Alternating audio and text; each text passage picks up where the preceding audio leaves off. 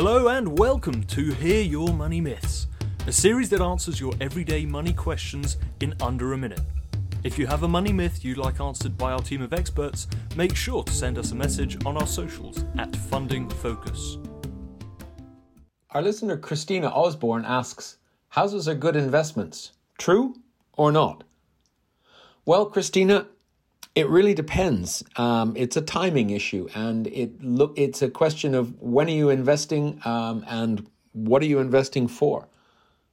Housing by its nature is a long-term investment, so it's unlikely that you're going to be looking at going in and doing a quick flip. I know some people do that when housing markets are booming, and I know some people who've made a lot of money.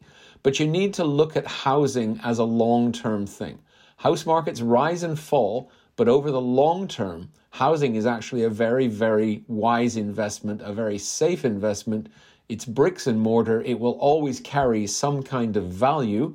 And whether you're using it as the house that you live in or the house that you want to buy to rent out to others, as long as you take that long-term perspective on it, then yes, housing is a good investment.